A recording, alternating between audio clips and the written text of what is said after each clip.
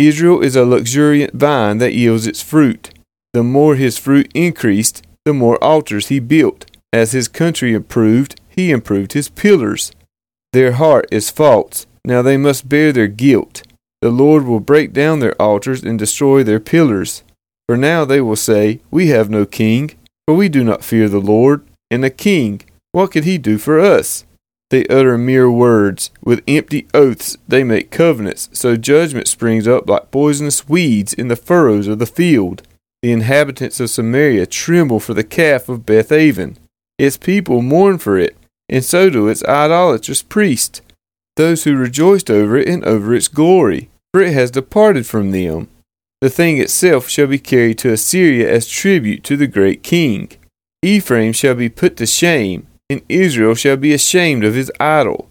Samaria's king shall perish like a twig on the face of the waters. The high places of Avon, the sin of Israel, shall be destroyed. Thorn and thistle shall grow up on their altars, and they shall say to the mountains, Cover us, and to the hills, Fall on us.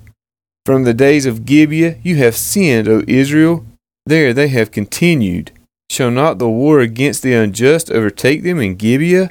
When I please, I will discipline them, and nations shall be gathered against them, when they are bound up for their double iniquity. Ephraim was a trained calf that loved to thresh, and I spared her fair neck. But I will put Ephraim to the yoke. Judah must plow. Jacob must harrow for himself. Sow for yourselves righteousness. Reap steadfast love.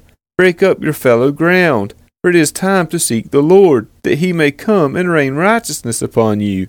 You have plowed iniquity. You have reaped injustice. You have eaten the fruit of lies, because you have trusted in your own way and in the multitude of your warriors. Therefore the tumult of war shall arise among your people, and all your fortresses shall be destroyed, as Shalman destroyed Beth Arbel on the day of battle. Mothers were dashed in pieces with their children. Thus it shall be done to you, O Bethel, because of your great evil. At dawn the king of Israel shall be utterly cut off.